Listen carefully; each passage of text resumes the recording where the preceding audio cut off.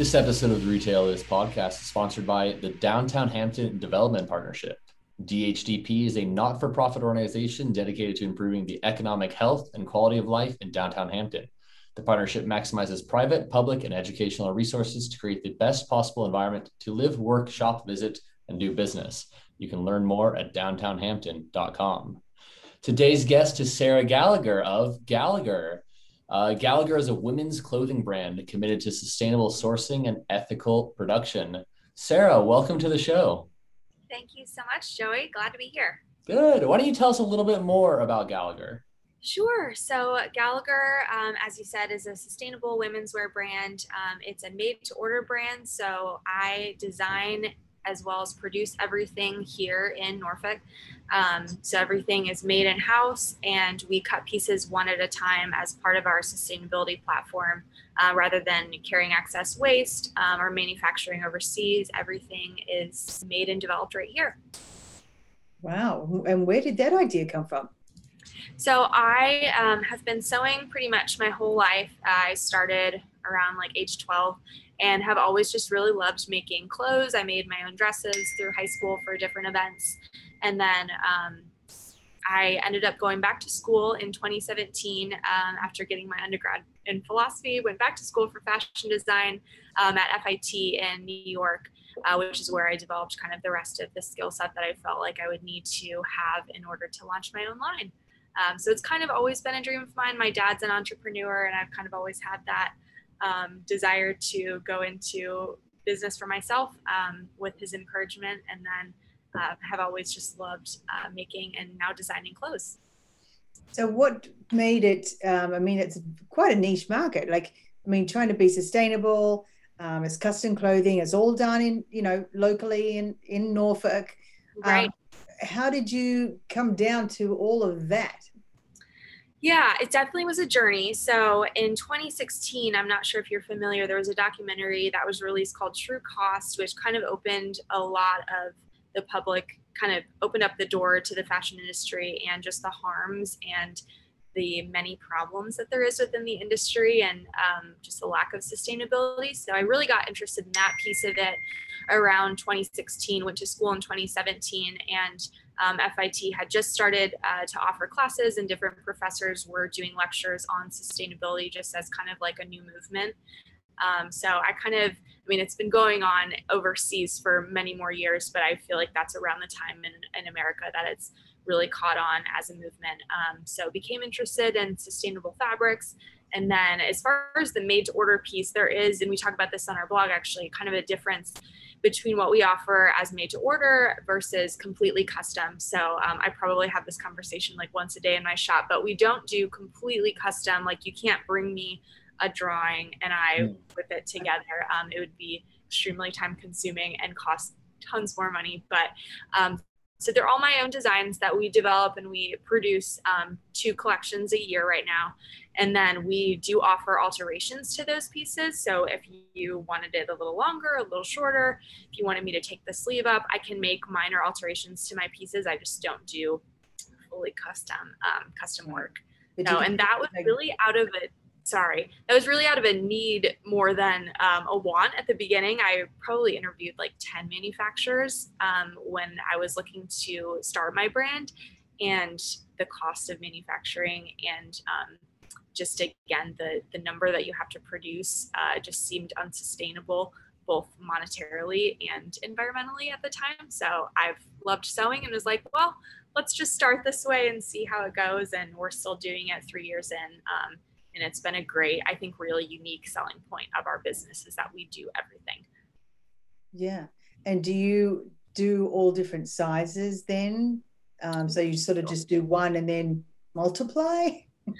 Yeah. So we carry sizes 0 up to 14, like kind of standardized size chart, as well as we have alpha sizing for our tops. Like what I'm wearing today is extra small through extra large. But then if someone isn't sure, I'm sure you're familiar that all clothing brands kind of run differently. And so I do take measurements as well. If someone wants a little bit to just ensure they get the right fit, I can take standardized measurements.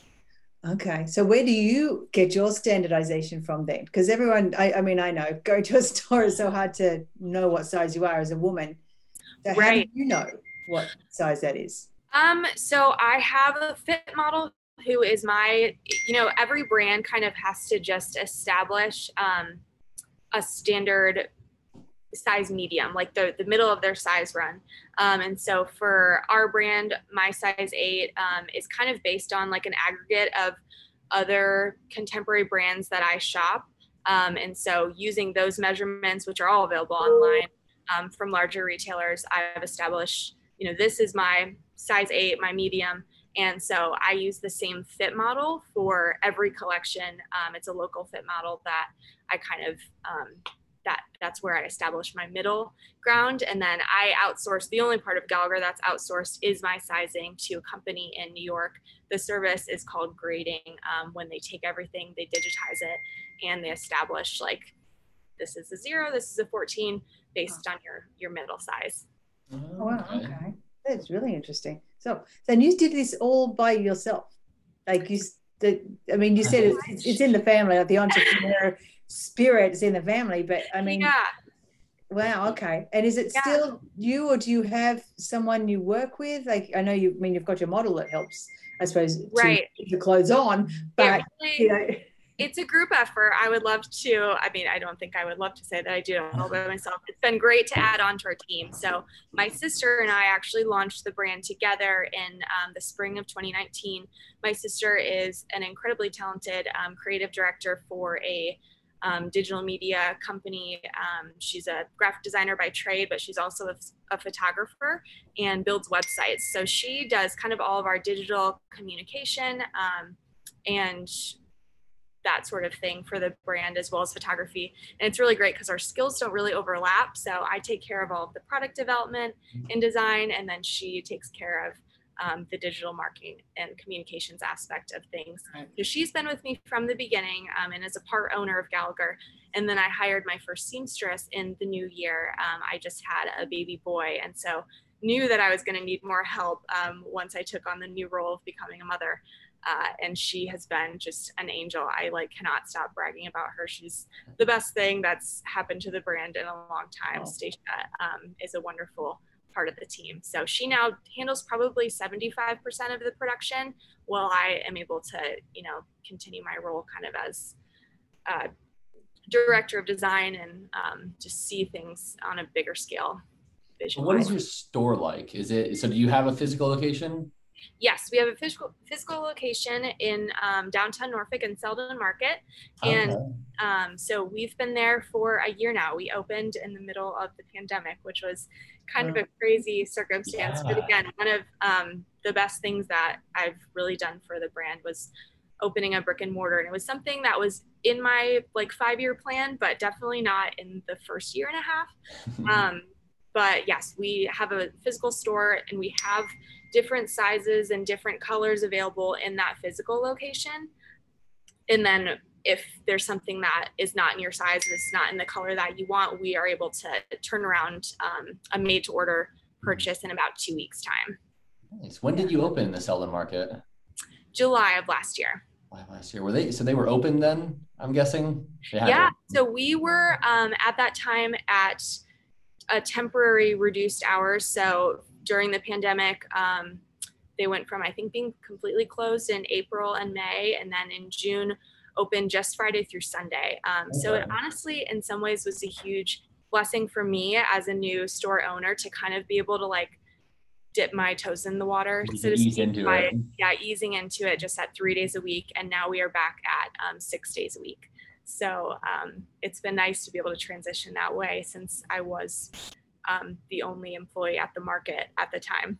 Yeah. So what kind of customers do you get? Do you think that they focus more on the sustainability, or is it the designs? What have you been seeing? I would say, and this was actually my intention with the brand, I like to say, I want to approach sustainability from the back door rather than really pushing this brand is sustainable. We use all natural fabrics. I want to educate my customers about that once they've already been drawn in by the products and the designs that I offer. So I would say most of them don't have a solid understanding. Maybe like 10% of my customers even really are familiar with sustainability as like a fashion movement. And I like that. Like I want to meet customers with great design. And I like to say that I think that there's a gap in the sustainability movement as far as like more classic timeless pieces. There's a lot of like boho and kind of earthy, thinking. crazy linen, and we don't really do that. We do, I hate the word preppy, but I like to say more classic, timeless silhouettes. I take a lot of inspiration from like late 50s, early 60s French and American designers. But yeah, I definitely think that we are able to meet customers with great timeless designs and then be able to tell them, you know, all of our pieces, we don't use any polyester. It's all natural materials that are all produced by great ethical companies that I've sourced mostly overseas, Canada and Europe. Very cool. Yeah, when you first were talking about the sustainability, that's what pops into your head. I was thinking, Right. like, okay, is it like a boho style kind of thing? No, but that's definitely, I think, where the sustainability movement started was kind of with that core demographic, and it is expanding. I'm definitely not the first to go in this different direction, but I do think that there's a noticeable gap for people who want to shop more responsibly and sustainably. Have you come across anything, even legislatively, or any lobbyists or anything taking up the cause? There's definitely plenty of organizations nationwide as well as internationally. Sustainability means a lot of different things to a lot of people, even just in the realm of fashion. So while there's great organizations, like you've probably seen even at Target now, they're doing like Eco-Tex certification is a big sustainability certification for fabric production. But there's all sorts of different pieces. It's everything from the people who are cutting and sewing, which is ourselves, to the manufacturing of the fabric, to even how the plants, because we use all plant-based fabrics, how it's grown and processed from like a cotton farm. So there's a lot of different organizations that attack different parts of sustainability, but we currently do not hold any of those big certifications. It's quite expensive to delve into, similar to like a B Corp world, but I think as we grow, that's definitely something we would want to have, you know, that stamp of approval. But we try to explain everything as best we can on our website. We just started our blog earlier this year. Awesome.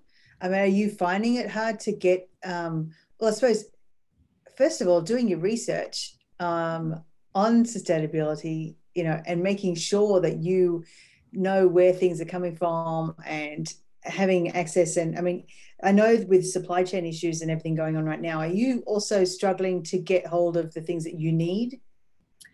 I have been fortunate to have a great relationship with just a few suppliers. And while there definitely was a point during the pandemic where we were seeing delays, and then we were also, for a bit of the end of Trump's presidency, seeing an increase in tariffs overseas, especially from my Asian suppliers. It really has gotten a lot better, I would say, from the beginning of the new year. Things have kind of started to level out for me. I definitely, within the marketplace, you know, have created close relationships with the other store owners and know that different retailers are dealing with different sorts of backups and manufacturing. But for the most part, I really try to pay attention to a lot of my suppliers have offices in New York. So the Jewish holiday calendar is really important to pay attention to as far as closures. And then overseas, the Chinese New Year is usually about a month of delay time. So try to get your orders in before the Chinese New Year is always a big thing, but not a ton related to the pandemic, at least anymore. So I'm grateful for that. Yeah. Gosh, I mean, obviously there's a lot to learn, and you know, as you go as well, I'm sure there's more to delve into. It's learning every day, and I really love that. Like, no 2 days look the same as an entrepreneur or even a retail business owner. It's just always finding new challenges to tackle, but it's been a lot of fun. How have you learned about the business side of things, or the accounting and all that? Oh my goodness. That has definitely been the biggest curveball. I am embarrassed to say I've never taken a business, like a formal business class. I did my undergrad in philosophy before pivoting and going into fashion design degree wise. So I've learned a lot from my husband, who majored in business, a lot from my dad, like I said, who's a business owner, as well as I have a cousin who was getting his master's in business a couple years ago when I was getting started. So kind of have cobbled together their knowledge, as well as just taking informal trainings online. But we use QuickBooks, and I try to streamline everything as best I can. I have a great accountant in Virginia Beach who is a huge asset, but it's been probably the biggest challenge, just as far as what my experience was before. We've done enough of these podcasts now, and I've talked to enough entrepreneurs to learn that having those family connections are so big. There's always something. There's always someone in the family who does website design, or someone who knows something about QuickBooks, and you can always, and it seems like it's the way to do it. I mean, without a support system, I don't know how anyone owns or runs a business, because you have to lean on a solid support system to be able to make it in retail. Yeah, if there's anybody who doesn't have that, I'd really want to talk to them and see how they're doing it. Yeah, sleeping 1 hour a day kind of person. It's true. It's like, even talking to some of our members, part of the benefit, I think, of Retail Alliance is that they get to talk to the other business owners just to sort of help each other and figure out, okay, well, what did you do when you had this issue, or what supplier have you used for this? And I think that that support, if you don't have it in your family, that having that network is, you need to find it somewhere else if it's not in your family. I was a part of like a paid Facebook group specific to fashion startup businesses called Startup Fashion for the first year of Gallagher, just to find resources of like, hey, where do you get the best lining fabrics? Where do you buy your zippers? Where do you get your labels? I mean, there's a lot of pieces. Very specific to a specific industry, and that was a huge help, and I always recommend that to others looking to get into the industry as a really great resource. So where are you going from here? What's the plans? The next really phase of Gallagher is to just continue to expand our products, and I'm not sure if you're familiar with Selden Market's kind of vision for what the tenants here do, but it is really just like a 3-year incubator program. So long term, we would not necessarily stay in Selden Market, but I've always loved retail, guys, and I've always loved the idea of having a brick and mortar. And this short time, just a year that I've been in Selden, has really solidified that. So I think finding a brick and mortar location in Hampton Roads. I'm my military spouse, so might not be in Hampton Roads. I'm not quite sure yet, but I definitely have loved the retail experience. So that will be a continued part of our plans, as well as just expanding what we offer. So we currently just offer our own products, which is our bread and butters, dresses, as well as we offer now some separate, so skirts and tops, but would love to also incorporate into the retail part of the business other companies that are sustainable or local, and to kind of pivot towards more of a boutique model where we can carry accessories and things that kind of complement our own offerings. So definitely in the mix. I think growing the team to continue to offer sort of this made to order option with alterations has been such a huge selling point that I've seen, again, just in having the physical location. So I think we'll probably keep that piece, but long term it might behoove us to have more of a manufacturing, either offsite here in Hampton Roads or elsewhere in America. I'm not opposed to overseas, but I love having at least one person in the shop who's able to be like, oh yeah, I can alter that for you. It'll be ready tomorrow, or let me take your measurements and figure out what you need. I think that sort of concierge service, so to speak, has really been a huge selling point. Mm-hmm. I saw it's like a group where I think it's called Made in Hampton Roads, Made in Virginia, there's something locally made, some sort of group that I saw that is sort of bringing together people who manufacture things within either the region or the state. Have you heard of that? Is it the Made in the South competition? Maybe there's I don't know if it's technically an organization, but there's the Southern Living magazine does a Made in the South competition every year, and then Coastal Virginia magazine also has a Made in Virginia, kind of their own riff off of Made in the South. And I know Derek across the way from me that owns Werther Leather Goods. He was featured as one of the Made in Virginia Yeah. in that magazine. So that might be what you're thinking. Yeah, I think I saw that article. Yeah, it's definitely a unique set of businesses that obviously there's a lot of talent in Virginia. Oh, absolutely. Just, I mean, the artists that I've seen produce, just some amazing stuff. So it's good to see. Like, to me, this feels, I haven't seen that many of what you do, in terms of the apparel side of things. So that's, I think it's a unique selling point. And I had a little bit of pushback from the podcast I did last week, which was with more of like a fashion product-based business coach. She was like, she had her own fashion business for 14 years in Chicago. And she's like, even though I sew and grew up sewing, I really never considered doing what you're doing with made to order. And I think it's a relatively newer concept that's kind of like in vogue right now. And we compared it last week to like, you go to a really cool restaurant and you might be able to see the whole kitchen, and it's an open kitchen concept where you can see everyone making your food. Like, there's a newfound connection we're making to the people who make the things we consume or the things we buy. And I hope that stays around. I think people want to know where stuff is coming from. And I try to remind people that clothes aren't made by robots, like they're made by that's true. That makes a lot of sense. And I think you're really onto something there, because it's so easy now to just get something if you just want it. If you just want a dress, you can just go online and get a dress. Right. Like, if you want that connection, is like, that's the thing that's going to make me go to a store and go to the thing. Like, thing with restaurants. I always fight with my wife because I want to sit near the kitchen. I want to be where the action is. I want to see it all happen. Totally. And I think that's how we develop loyalty to our businesses, because brand loyalty, I mean, it's hard in the online sphere to get customers to be brand loyal. I mean, I online shop a ton, and you're always comparing different brands, and it's hard to stay loyal. But I think having that offering and that connection with customers in a retail space helps build that loyalty. I've definitely seen that here.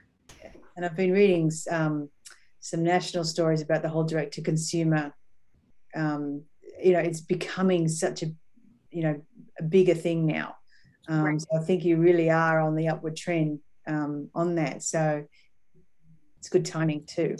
That's what consumers are wanting. The transparency, and just that relationship directly with the source. They're not through some third party they don't know. So and just the ability to stay nimble, because as we all saw with the pandemic, and just business owners in general know you have to pivot sometimes. And I think just staying really lean and, not overproducing, 100 pieces that might not sell next season, but just listening to our customers and taking their feedback, just cutting dresses one at a time is working for us so far. Oh yeah, that getting rid of all that wastage, it's just, it's a huge loss for a lot of businesses. For sure. It was heartbreaking for a lot of, we do have some wholesale partnerships with boutiques in the area, and, they were just stuck with all of this, spring, summer inventory from the beginning of 2020 that they couldn't move, which affects the rest of their year. So, have they gone on clearance, or do you know what they're doing? Yeah, a lot of them just had to put it all on clearance and, kept it on their floor for as long as they could until their next season, because you're usually buying at least 9 months out for the future seasons. So they've already made their fall purchases, they've kind of bought that and just had to put on clearance more quickly than they probably would have liked some of that spring summer inventory. So it was tough on a lot of industries, but definitely the fashion industry.